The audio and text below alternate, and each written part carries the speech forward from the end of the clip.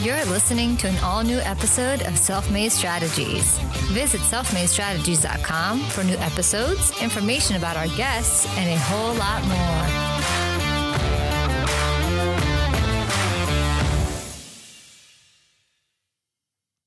Welcome to a brand new episode of the Self-Made Strategies podcast. I'm your host, Tony Lopes, and with me today is Lindsay Miller of Hitch 3. Hey, Lindsay, how's it going? Good. Thank you for having me. Yeah, thanks for coming in. Lindsay is a rock star web developer with over 5 years of web design and development experience and is a proud U.S. military veteran who is passionate about helping new businesses get up and running online, as well as helping established businesses improve their existing websites. She specializes in WordPress websites that are user-friendly and fully editable once they're built. You can see her work on her site, Hitch3, and that's the number 3.com. But you can also see the great work she did on both of my sites, lopeslawllc.com and selfmadestrategies.com, of course. So Lindsay redesigned both of our sites, did an amazing job, by the way. We've gotten a lot of great feedback from everyone that's been on our site. And now she's working on my wife's sites as well. So it's a little bit of a family affair. But on this episode, we're going to get to know Lindsay. We're going to hear a lot about how she started Hitch 3, but we're also going to talk about cybersecurity, data protection, best practices for designing your website, and how you can keep your site up to date, secure, SEO friendly, all of those things. Thanks for being here, Lindsay. We'll start right with the beginning of Hitch 3. Tell us how you got started, how it all came about, what made you want to start that business. Okay, cool. So it was a little over a year ago. The company I was working for was starting to feel like it was in trouble financially, and we could all tell, but we were all assured that everything was fine. So it was 10 days before Christmas. I got called into the boss's office, and quick little conversation ended with me being laid off. So was pretty shocked at first, but went home that day. And funny enough, I had a thought that morning before I went into work. I thought, I want to work for myself. And that happened. And, it was just fate. So I moped around for a few days and started looking for other jobs, kind of put that want to work for myself thought, in the past and buried it. So I started looking for other jobs and started applying, and nothing was really coming of it. So right after Christmas, I decided that I just wanted to start my own business. I've known that I have all the tools, and I've been taking notes along my whole career, working for some pretty big companies, and, just taking notes of how it's done. And I know that I can do it all. So I just kind of started putting some things together, and Hitch 3 was born. That's awesome. And so you just started designing websites right from the get-go. Yeah, so I spent some time designing my website, and I think I've redesigned my site 4 times in the past year. So really started, I want to get something up and, just get right out there and start getting clients. And that's not really it's a dream, but it's not, it didn't happen. So, and then I thought, I can just stay home and people just come to me. That didn't happen either. So, I joined a co-working space, and that's when I started networking and meeting people, and that's when it really took off. Indy Hall. Yeah, shout out to Indy Hall. Yeah. As most people know, we're in the room in Indy Hall right now. Big shout out to them. Alex was a guest on our show previously, and we recorded here, of course. Just a quick reminder to our listeners that wherever you listen to your podcasts, you should go hit that follow or subscribe button. And if you listen on iHeartRadio, you can actually hit auto download and just get your Self-Made Strategies episodes automatically downloaded to your phone so you never miss an episode with awesome entrepreneurs like Lindsay. That aside, now let's dive into some cybersecurity stuff. And we can talk mainly about whatever you want, but we can start with best practices for designing a website. What do you think those are? User-friendly. I mean, if you go into a store and you're, taken by all these paths to go and you don't really know, what are you doing there, you kind of need a roadmap. So a website should be very user-friendly. A lot of thought should be put into the experience that the user has, and also the company's goals. When I'm having a call with a new client, I'll ask, fill in the blank for me. I want my website to be a tool to, what do you want it to do for you? So that's something that a lot of people think, I just want a website, but you got to think about your website as a tool, because it is working for you 24/7. And, what do you want it to be doing for you while you're asleep? So, Yeah, really just user experience is the main thing. The big thing. Yeah. And yeah, it really is the face of your business, so to speak, especially in today's world. If you don't have a website, the majority of people aren't even going to talk to you or do business with you. It's just they don't have a website. Something must be wrong, right? Right. Yeah. Are they real? And that being said, too, if you have a website and the website isn't good, that's just another, this company clearly doesn't care about their image. Or if they have a website that's looks like it's from the 90s, then what is that saying about the status and the speed of your company? Right. Yeah, actually, quick sidebar to that. I was Christmas shopping for Sarah, for my wife. And while I was doing it, I was looking for Victorian stuff because she likes kind of antique looking stuff. And I found this website that had some really cool stuff on it. But the website looked, to your point, like it was from the 80s or 90s, like the old school, like just text based, with the boxes around the text and stuff and the text on the left side, and just looked really weird. And I thought to myself, there's no way I am putting my credit card information into this site. Absolutely not. Yeah. And so, yeah, to your point, that becomes a big issue and a big turnoff for people. Yeah. So what about looking at SL certificates? What are they? Why do people need them? Why are they a must-have for most websites? Okay, so SSL stands for Secure Sockets Layer. And what that does is it basically creates end-to-end encryption. Mm-hmm. So any data that gets put in goes through an encrypted tunnel. And encryption is just the scrambling of, all the characters, and there's keys involved with it. I can get very technical, but I won't. But it basically encrypts it so it's safe. That way, if someone is sniffing like packets and watching your network, they're not going to be able to see that. Mm-hmm. So it's super important. It's really, honestly, it's important for everyone to have one. Many companies that offer hosting offer a free SSL certificate. It's Let's Encrypt is this pretty standard. Mm-hmm. But if you have a website that has a form where your users are putting in their information, although it's not their credit card information, it's still their information. Say they're putting in their address or their email. Like, I don't want my email address. We all get spammed, but it's just one more way that you can make people feel safe about filling out forms. And also, WordPress websites have the login screen. Mm-hmm. And so if you don't have an SSL and you're logging in, you're pushing your credentials through there unencrypted every single time. And the WordPress login page is a commonly known, you know how to get there. Right. So why would you think that you're safe? You're really not safe. Yeah. And there are a couple things to unpack there. As you mentioned, even email addresses, what one would think is basic user data, right? Is generally required to be taken care of very carefully under the GDPR, which is the General Data Protection Regulation, which is mainly in Europe for EU member states. But there's also the CCPA, which is the California Consumer Protection Act, which covers a lot of the US. Because if you're dealing with anyone who comes to your website from California, you have to comply with those regulations. Right. And a lot of people, basically, we're all at risk, essentially, because even if you're collecting emails for your newsletter, for example, or for your email marketing campaigns or whatever, you're at risk of getting breached, losing that data, and then you're up for grabs in terms of liability. Someone could sue you. But beyond that, for e-commerce websites, they have pretty much a requirement to be PCI DSS compliant, and that's Payment Card Industry Data Security Standard compliant. And generally speaking, at a very high level, right? That means you need to build and maintain a secure network and systems. You have to protect cardholder data. You have to maintain a vulnerability management program, implement strong access control measures, regularly monitor and test networks, and maintain an information security policy. But can you tell us more about all of that? I know I kind of hit the high notes there, but on a technical level, what are some of the ways that you can maintain compliance with the PCI DSS? The biggest thing that I can speak of on that is going to be having that SSL certificate, mm-hmm. and then also making sure that if you're using a hosting company, you're on a shared server. Right. So even though you might be keeping your stuff up to date, the guy next to you might not be. Yeah, good point. So you need to make sure that if you're storing customer data, that it's stored somewhere secure, mm-hmm.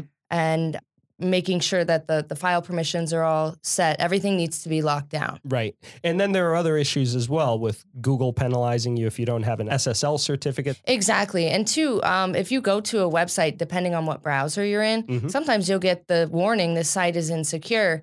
that's enough to turn someone away right away. You got to be pretty dedicated to saying, okay, ignore, you got to check the box. Like it's just not okay in this day and age. And Google's really taking a stand against it. They want a secure internet as well. So they will penalize your search results if you don't have an SSL. Exactly. Now, shifting to usernames and passwords, right? Which is a bugaboo with everybody. They get all upset that they have to change their passwords every 3 months or whatever. My wife gets on me because I have like a password keeper in my phone, and I always come up with these. You've seen them because I've shared my password so that you can get in and design the sites. Yeah. But I always just use like Google's strong password suggester or whatever, or the one in my phone. What are your best practices for that? For creating passwords, it definitely, there's all sorts of standards. I mean, you could Google it and you're going to get 10 different answers, but the longer the password, the better. If you're going to have a username, don't make it admin or anything, don't make yours Tony. As easy as it is for us to remember those things, if we use password managers like LastPass or Dashlane, those will save those passwords and usernames for you, taking that out of the equation. Right. Because, I'll send clients passwords and usernames all the time, and I get this smoking hot email back that they're mad that I'm never going to remember this. Can you just make it my wife's name? And yeah, I'd love to, but if someone else knows your wife, then your website's going to get hacked. Or, you're hosting, and that's not something to play with. That can really damage your business in the end. Which also, to your point, I mean, it's not hard in today's world to find information on someone that pretty much tells you almost everything about them. You're posting stuff on Facebook kind of haphazardly, not really thinking about what you're posting to Instagram, and you think you're locking down your account because you're marking them private or whatever. But trust me, the hackers can get there. So you cannot hide from anyone in today's world. No. And to your point, if you're just using this sort of, generic information, you're really at risk, right? Right. And with, like I said, with the face of your business being your website, having something so insecure is not okay. Someone could get in there, hack it, and do horrible things, whether they change your text, whether they put, pornographic, it's happened. Sure.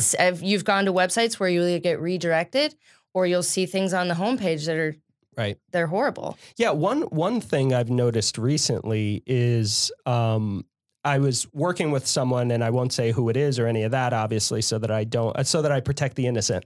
And their website was fine, but their SERP results, they're on Google search engine results page right? So essentially you Google this individual and their website popped, the listing on Google is their website and then whatever, their about page, their contact page, all that stuff. And there's that sort of 3 lines, that mini paragraph of text. And that was clearly not about them. Just that bit of data on the results page had been hacked or something. Yeah. And I guess on the back end of their code, somebody had been messing with their site and they just didn't even know because their website looked fine. Right. Yeah. And that type of stuff. I mean, a website can be hacked through a form. If a form doesn't have the right regulations coded into it, things can get injected into the database. WordPress is database driven. So if a hacker really wants to get into your site and they're dedicated and motivated, there are many, many ways. But there are also, on the other side of that, there's a lot of security measures that my company takes to make forms secure. A lot of that stuff that you wouldn't really think about on the front end. There's a lot that goes on in the back end. Right. And so looking at the structure of passwords as well, I personally agree with you that just using alphanumeric, gibberish, non-dictionary words, and even when you're using symbols like your $signs or your @ symbols, trying not to just use those in place of the common letter, right? That's not a strategy anymore. It's not going to work, right? So what are the best practices for preventing hackers from being able to use password crackers? What are your best practices for structuring your passwords? Yeah, so basically, I mean, you pretty much just hit everything. The one thing I want to stress is if it's in the dictionary, it's going to get cracked. I actually just was working with a program that was a password cracker, not maliciously, as training. Right. And it went through a sequence of passwords. You could see it on the screen. And, it was like love my kids for, and, like all these things that people really use. And it found the password in a matter of minutes. Wow. So, yeah, really, the longer, the better. alphanumeric. And if the website has a structure that they want you to follow, because sometimes, we're like, I have this great password. And then it's like, sorry, you used an apostrophe and you can't have one. So really, you're kind of sometimes at the mercy of the site that you're signing up for. But now, what's your personal feel on like Google's password generator and password keeper? Because now Google has, as part of your Google account, right, they have that when you're in a site that has a form and it's asking you to register or whatever, it can suggest a strong password, right? Yeah. And in all honesty, I've been using that because it just suggests it's easy gibberish. too. Right. Yeah. Yeah. And it keeps it. So, So Google's a company that's very reputable. They've put a lot of money into the things that they do. So I think it's a great solution. Mm-hmm. I use it as well. I used to go out to a password generator and then copy and paste and all that. But this just kind of is in the world that we're living in, is that easy, quick. Just don't save passwords in your browsers. That's one major thing to, it's easy, but it's not a good strategy. Meaning Chrome, Firefox, right. It'll suggest, exactly. It'll suggest it. And although we're like, oh, well, it's my computer, it's not. Right. You got to think about you're saving it. Where is it being saved to? Is that secure? Right. So although it's easy, it's not a good practice. And then there are issues with Wi-Fi hacking. I know that's not exactly in your space particularly, but just a quick tangent to this point, right? Because a lot of times, you have whoever your internet service provider is come over, install your modem after, that 6-hour window that you've been sitting at home waiting for them to show up. But they install their modem, and then generally speaking, the modems have just a regular username as admin and the password is password, which by the way, who's designing these modems? You put the stupid sticker on there with the Wi-Fi password that's like all gibberish, right? Why can't you do that to the modem as well? Right, But fine, whatever. But so that's an issue because people do still, we've sort of forgotten about this, I think, societally, but people still steal internet from their neighbors and stuff. So you have to actively go in there and change your admin settings. Otherwise, you're just at risk. Yeah, and there's another little Wi-Fi security tip would be to disable your SSID, which is the name of your network, and just program that stuff into your devices. That way it automatically connects and you don't have that risk. Right. I mean, the risk used to be a lot bigger, but it's still, if you're, when I log into my Wi-Fi at home, I see all of my neighbors and most of them have a lock on it. But if I was curious, it's just the same as going into Starbucks and trying to use their Wi-Fi. If anybody is running any type of software, your traffic is all out there. Yeah, right. And of course, nowadays, people I think are a little bit more aware of using, say, VPNs or something along those lines, which is fantastic. And that's generally recommended, would you say? Yeah. So one thing with VPNs, though, make sure it's a paid VPN. If it's a free VPN, you're the subject of some type of test, like if it's free, it's not, it's too good to be true. So make sure that you choose a VPN service that is not free. Right. And also the country that the VPN service is located in, check the laws on, are they required to make that data available if requested? Some countries are, some countries aren't. I believe Panama, I'm not sure which VPN service it is, but there's one in Panama it's one of the best because Panama has some pretty good data privacy regulations. So there's a lot of things to consider with VPNs. Although VPNs are great, really do your research before jumping in to get one. Cool. Now, going back to websites. So two-factor authentication, what are your thoughts on that? Should people be using it on everything? Should they be using it on their own website? What do you think about two-factor authentication? I know it's becoming a new sort of nouveau thing that everyone's doing all of a sudden, and it's a little cumbersome still. We're still kind of figuring it out, but what are your thoughts? Yeah, so the websites that we do, that is an option. I haven't had anyone specifically request it, but as we keep growing and wanting to make our websites really a security first. I don't want our clients to have to ask, can you make my website secure? I want to give it to you as secure as possible. So two-factor authentication is something that can be built in, and I would highly, highly recommend it. The problem is it's one extra step. Right. For example, when I log into my PayPal, I have it turned on, and I have to check that text message, and I have to get that code. But it's keeping people from getting in there and changing the bank account routing my money to theirs. Yeah, So yeah. I definitely think anywhere that it can be used, that it should be used. It's just that one extra layer. You can't just rely, even if you do have a secure password, if there's a will, there's a way, even if it is alphanumeric. So two-factor should be used whenever possible. And I know just from talking to you while we've been working on the sites together and stuff, that you're kind of a social engineering enthusiast. Yes. Yeah. Yes. So what are your thoughts on that? Because it's becoming very, very sophisticated. First of all, what is social engineering for those who don't know? So social engineering is where you would be tricked into giving up your information and not even knowing it. Right. So you could get an email maybe from your bank that says, hey, we did a new system and we need you to re-verify your credentials. Right. So that's the overview of social engineering. But even if you work for a company, even a large corporation, someone could easily maybe call your desk, find your phone number online, because websites too, there's a fine line of how much we want to put on there about employees and, do we really need to list extensions? But someone could easily call and say, hey, this is the IT department. We need your password. We're locked out. And people will do it because they just don't know any better. Of course. And everybody's good. And, it's the IT department. They need it. Let me help them. So that's just our nature. My family members, I've had some family members, I've had some friends who will sometimes say, hey, I got like this call and a voicemail from the Social Security Administration and they need my information right away and they want me to call this 1-800 number.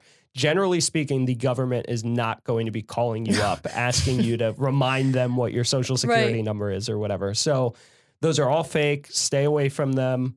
But you see it a lot, actually. I personally think the biggest danger right now is on LinkedIn, because LinkedIn is making a significant push. Nothing against LinkedIn. I don't think the site itself is doing anything wrong, but you're getting messages and connection requests from tons of hackers right now, because if you pay attention to it, a lot of times, if it's somebody you don't know, you should not be accepting that request first and foremost.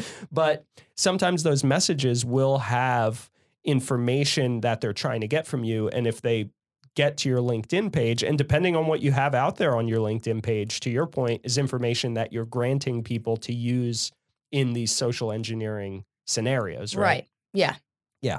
Okay. So back to two-factor authentication, and sorry for the tangent. It was all good. My ADHD just kicks in every once in a while. But looking at the Ring camera hack, what are your feelings on that? Tell us about what happened in that first and foremost, and then what your best practices are after the fact. Yeah. So with the Ring camera thing, people are trying to blame Ring. Well, Ring didn't not enable your two-factor authentication. That's on you. So with something like a camera in your home, if there's an option, you need to enable that. Right. Because that's dealing with the privacy of families and whatnot. And Disney Plus, that was also another thing where hackers were getting in and then they were changing passwords and locking people out. And what do you do at that point? Right. You have to prove that it's your account. And that's not always easy. Yeah. Well, so with stuff like Ring, going back to that, all of these peripherals that you have in your home are basically entry points into your Wi-Fi, correct? Correct. So if you have a quote unquote smart TV, when you're putting it on your Wi-Fi network, those devices really don't have that sophisticated security, especially if they're older. Mm-hmm. So it's basically an easy hack into your Wi-Fi system, right? Correct. Can you explain that a little bit, how it works and how people might be able to protect against that? If you have an opinion on it. Yeah, so I actually recently saw a news article about that, and it's just you need to turn off any monitoring of, and it's just like Alexa always listening. You need to look into these things that are by default turned on, right, and get that stuff turned off because those are additional penetration points into your network. Is there a way to safely use those devices? Do you recommend, for example, segmenting them? You have your 2.4 gigahertz part of your Wi-Fi, and then you have your 5G version of your Wi-Fi, and then you have your guest account. Is it better to put all of those things on your guest account? Is that more or less secure? That's a really good question. I guess in theory, yeah. If you have the know-how to do that type of stuff, I think that's definitely a really good suggestion. But first and foremost, it starts with a solid, secure Wi-Fi network. Yeah, definitely. And then just checking to see what are your devices doing. You know, a couple years ago, looked at a bottle of wine on a website and then got on Facebook and there was the wine. Yeah, but Facebook was swearing that it wasn't listening or watching, but it was. And it was slowly uncovered all the things that are turned on within any of your apps on your phone, seeing what types of access or data they can access. So it starts with vigilance of just knowing what are they able to see and access, because we'll download apps and we're so excited to get the app that we're just like, okay, you know, and we're pressing okay and we can't get it fast enough, but we're really not reading to see what they can access. And, that's a good point. Yeah, I've talked about this on the show before. The creep factor is real. We were out to dinner one night. This story is true. We were out to dinner one night and we were talking to the other couple about them having had their windows redone on their home. And they happened to mention some local brand that replaced their windows and how good they were and whatever, and that the price was reasonable, all this stuff. Well, a couple weeks later, we got actual mail from that brand suggesting that we contact them for a discount on getting our windows fixed. That is freaky. Yeah. I'm not going to hire you. No. I don't know who came up with this strategy, but it's not working. Disturbing. It's the opposite. Yeah. But yeah, it's really invasive. And I guess to your point, it's not just the hackers we have to worry about. No, it's everybody. It's everywhere. And if people can pay to get data and like the VPN thing, the free VPNs, they're selling your searches. That's although how they're you making think their money. It's private, you know, a VPN is private. Right. No, it's not. It's hilarious. Yeah. Okay, so I know you're a huge fan of WordPress. You've converted me. I agree with you 100% that WordPress is the better way to go in terms of designing your website. But tell us why you think WordPress is better than, say, other drag and drop sites. I don't want to name any to throw them under the bus, but in case they're listening and in cohort with Google. But why do you like WordPress better than others? Why do you design from a WordPress base first and foremost? Okay, yeah. So I like that WordPress is it's free. That's one of the biggest things. It's open source. Mm-hmm. So that's really the reason that I took to WordPress in the beginning. And you own your content. If you're subscribing to any other type of page builder service and you're done with it, what do? Can you guys pack up my site and I'll take it? No, because it's proprietary. It's on there. So now you're left with pulling all of your data and, you know, making that switch. So it just doesn't make it easy. And you also don't ultimately have that ownership. Right. So good point. That's really the reason that I chose WordPress was there's no fee. Mm-hmm. The differentiation though would be that it's not as easy. You got to learn WordPress first. It's not like anybody can just, I'm going to go get a WordPress and that's that easy. But if you have, you have that grit to really dig in and learn it, then I think it is the best choice. Cool.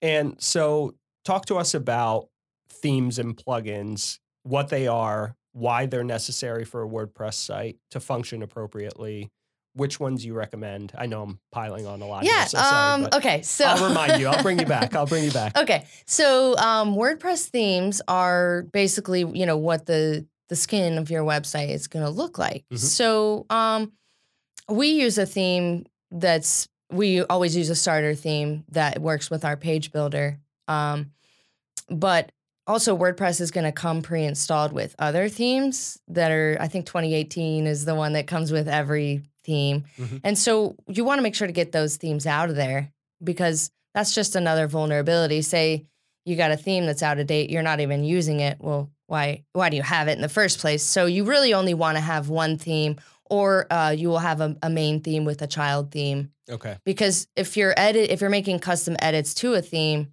and you don't have a child theme, when the theme gets updated, all your stuff is gone. Oh, wow. So that's when a rookie old me has done that before. I made all these CSS changes and where do they go? Right. So, and then the plugins are really the way to add that extra functionality. And that's another reason why we love WordPress so much is because there are so many plugins out there.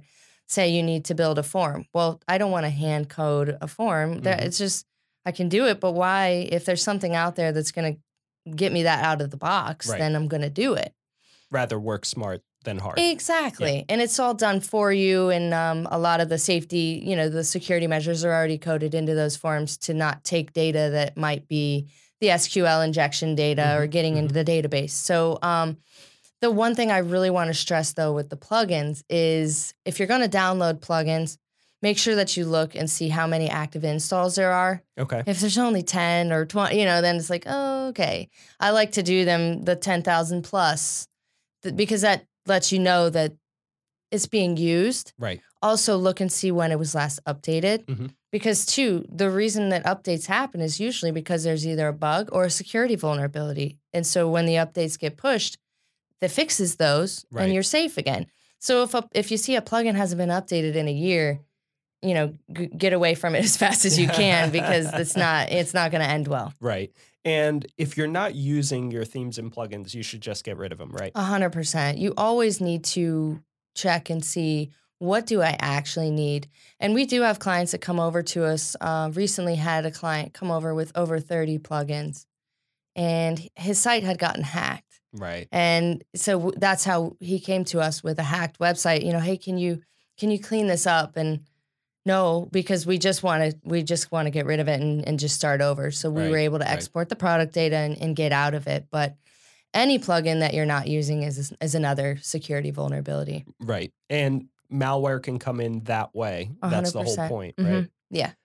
So from an updates perspective, even though WordPress is open source, it's generally updated on a very frequent basis. Correct. Right? Yeah.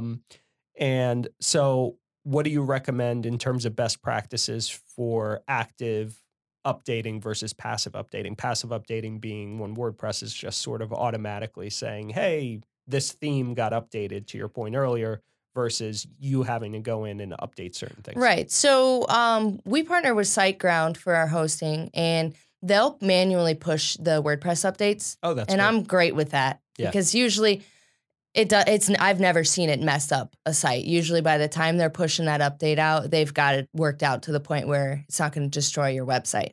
So that's cool that if your hosting company offers those the auto updates over the manual, take that.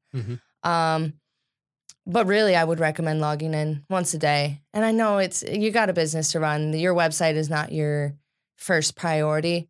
But we offer packages where, we'll take care of that aspect and we'll make sure that everything gets updated, because the longer that you wait on some of these updates, if a vulnerability exists, a hacker doesn't have to know, Self-Made Strategies, they're not coming after you. They're doing a scan for any site that has the specific software with the specific vulnerability. Wow. And then they'll just start trying, say they'll try yours. And then if they don't get through in a reasonable amount of time, they'll move on. Yeah. But it's not like someone is targeting you. In certain situations, yes, they'll target you. But in situations with outdated plugins and softwares, they're just scanning. Wow. Yeah. Wow. Now, you had a recent, you don't have to name the client or anything like that, but I remember we were texting back and forth when we were working on our stuff together, and you were texting me that you needed a little bit of time because you had a client that was in the middle of essentially a war, right? Yeah. Tell us a little bit about that. Yeah. Give us a little bit of the behind the scenes. I was forwarded an email from my client saying that his CPU usage was very high on the server. So I logged in and it was incredible. I've never seen something maxed out to the, I'm surprised the server wasn't in flames. Wow. Because it was receiving pings from all of these different IP addresses, and we could look through the logs and we could see this site is massively under attack. Wow. So what we started doing was looking at the IPs. Is there a range?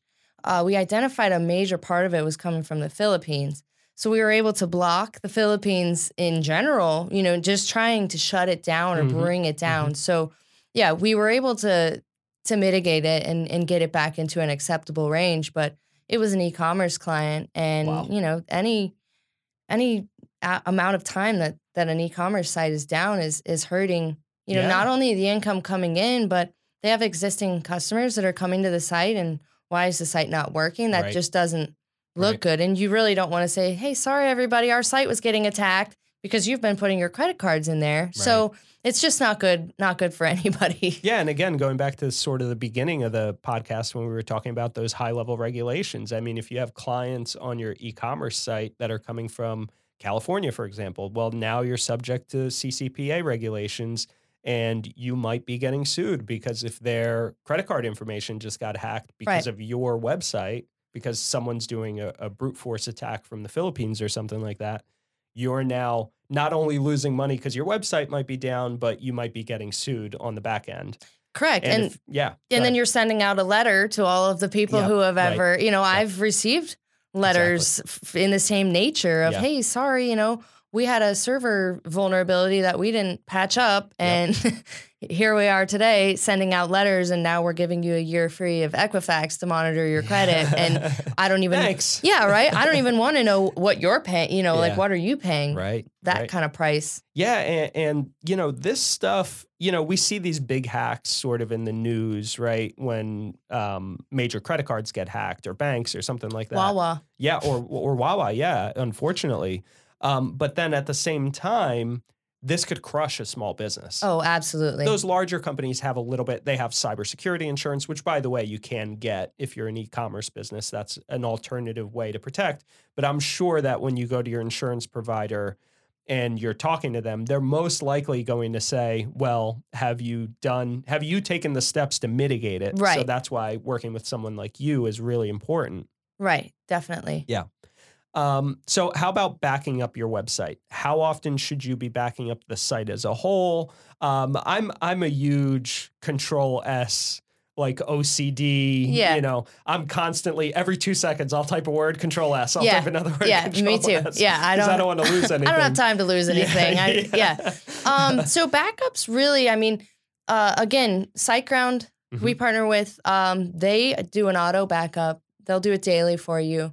If you're going to do any plugin updates, and a lot of times people will be scared of updating plugins, or if they see that WordPress has an update and they're like, I'm not sure, WooCommerce has updates, and WooCommerce does not auto update. It's up to you to do that. Wow. But WooCommerce is what's running your e-commerce store, so please update it. But if you're scared, go ahead and run a backup. Okay. And then if something goes wrong, then you can just pull that back up and wait for the bug to be fixed, whatever it was. If a lot of people are experiencing the same problem you were, then WordPress will fix that. Okay. So too, it kind of depends on the nature of your site. If you're making updates every day, you definitely don't want to lose those updates. And if you're taking e-commerce stuff, you want to make sure that if you need to back it up because you don't want to lose order data. Right. That's not cool that a customer would pay you and then, oh, hey, sorry, our site, we got to roll our site back 2 weeks and now all that's gone. Yeah, right. That's something that scares me on a frequent basis with any digital document, any website, anything like that. But I think one of the key points in what you just said is there are professionals that you can rely on, like you. Correct. I personally have peace of mind because I know you're watching my back from the perspective of the website. And if something goes wrong, we can work on it together. But if I had to figure out plugins or if I was using sort of a self-designed website, a drag and drop, or even coded it myself, which I have done in the past before because I'm crazy, but that's just me. To your point, you're never going to be able to stay up to date on all of these regulations and stuff. And that's why you should have solid professionals in your corner like yourself who can help you design it, but can also help you on the back end, make sure that you're staying up to date with all your plugin updates, staying up to date with the regulations and what you need to have on your site to stay protected. And then just going back to recap some of the stuff we talked about, having SSL certificates. You may not know what you need to do that, and you're spending money on a professional to market your business or to produce content marketing for you, and you're hurting yourself with Google anyways because you don't have the right stuff in the background. Right. Yeah. So it starts with a solid foundation of knowing what you need to have.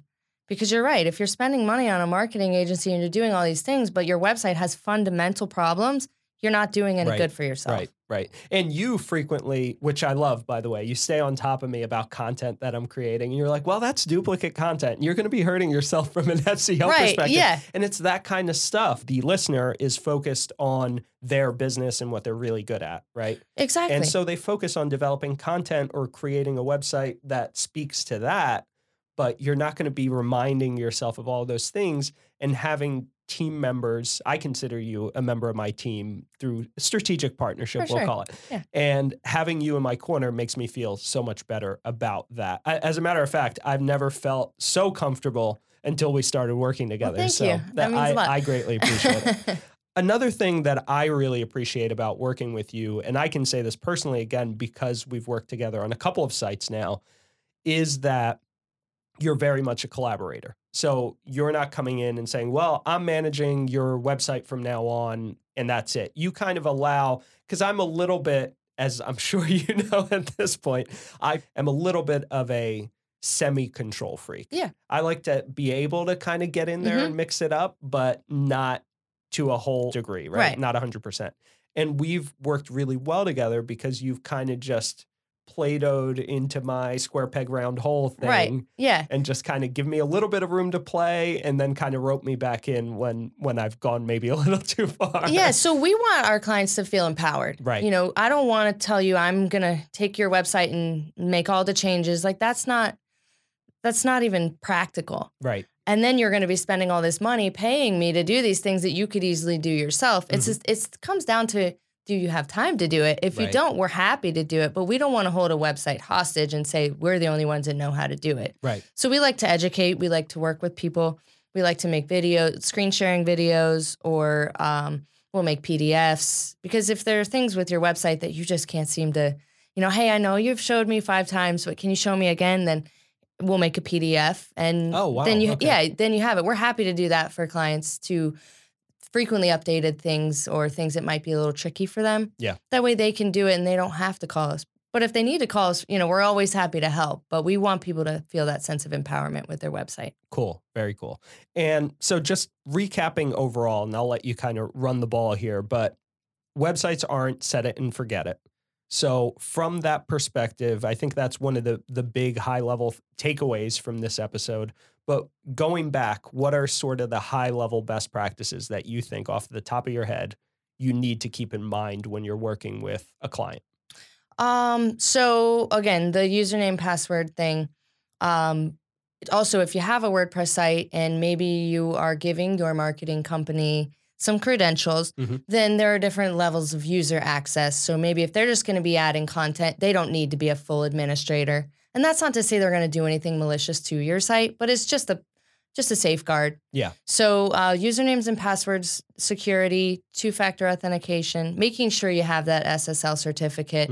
And 2, if it's offered through your hosting company, it's not always turned on. So, you know, and we're happy to help and assist. And if you do have an e-commerce site, then there are different levels of SSL certificates. We wrote a blog article recently on our site that kind of talks about the 3 types and what they offer. So if you're curious about that, you can pop onto our website and check that out. Cool. But yeah, overall, just making sure that it stays maintained. You need to make that a point to log in. You know, if you don't have time once a day, once a week is fine. But the problem, like I said earlier, is if a vulnerability exists, it's only a matter of time until it's discovered. So you really need to just get in there and update those plugins. And it's not a hard, you know, you can bulk update them and it's done. So, you know, really just staying on your website and making sure that you are giving it that attention. And also, we talked a little bit about search engine stuff. But with that being said, if Google sees that you're regularly updating your site, not by way of updating plugins and themes, but if you're regularly making updates to your content, that's going to help you anyway. So it's in your best interest to get on your website and give it some love once a week. Right. And from a backup frequency perspective and an updating content perspective, the nature of your business and the website kind of does affect that, right? To a degree. Yeah. So how would you say that differentiates? Yeah. So we run backups on our site daily just because, I mean, it's our business. And if it goes away, then we got a big problem. Right. So, but if it's a site that you're not updating as frequently, I would say a weekly backup. Some services will do a monthly, and that's even fine, because if you haven't made any changes to your site, then rolling it back to last month's backup isn't a problem. Mm-hmm. E-commerce sites, depending on the frequency of traffic that you're getting and the orders that you're getting, you could even bring it to an hourly, because Wow. if you don't want to lose, that's unprofessional, and it doesn't make your customers won't come back if of those course. issues start happening. Yeah, you really get one attempt, especially online, right, to make that first impression and develop that know, like, trust relationship. And the more dissociated we are with someone, so if we have a client online and they're not local, even more so, you know what I mean? So there are layers to that. And to your point, it's kind of an inverse proportion to how much you can kind of screw up, for lack of a better term, and still maintain that relationship. And like we said earlier in the episode, if you go to a website and it just looks like it's dated, just from the 80s or 90s, and it just, first of all, it's not attractive. You mentioned user experience right at the beginning. And just from a user experience perspective, you're basically saying to your clients, I don't care about, whether or not you like the site, just buy my stuff. Right. Yeah. And so if it looks creepy, it probably is creepy. So, I actually was looking at a site yesterday, and it was built with tables, and table building of websites was the early 2000s. Yeah. So if it was built with tables, then what is that telling me that the security of all of that is? The infrastructure of the site has a lot to do with it. So, yeah, definitely.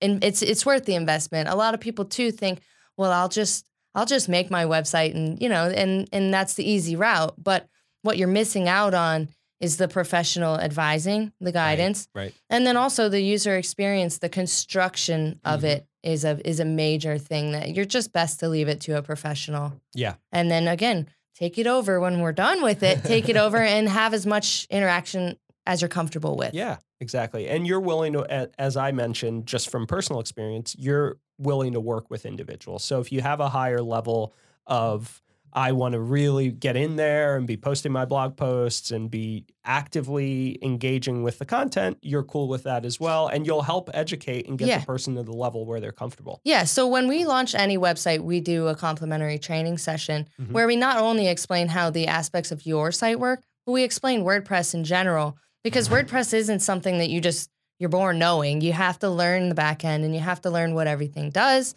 learn how to make those changes. Right. So yeah, it's really up to the comfort level, but we do the WordPress training as a standard. No matter if you plan on updating it or not, it's still something that happens. Yeah. Yeah. So if anyone has any additional questions or they want to hire Half Hitch 3, what are the best ways to get in contact with you? We have a contact page on our website that you can either schedule a consultation session. We're happy to look at a website and give you an analysis, complimentary, letting you know what we think. We can look at the code. We can really kind of drill down and see what you're working with currently, and then make our recommendations off that. But our contact page, you can schedule a call, or you can fill out the form, or you can email me directly at lindsay@halfhitch3.com. Awesome. And that's halfhitch3, the number 3.com. Thanks again, Lindsay. Thanks for having me.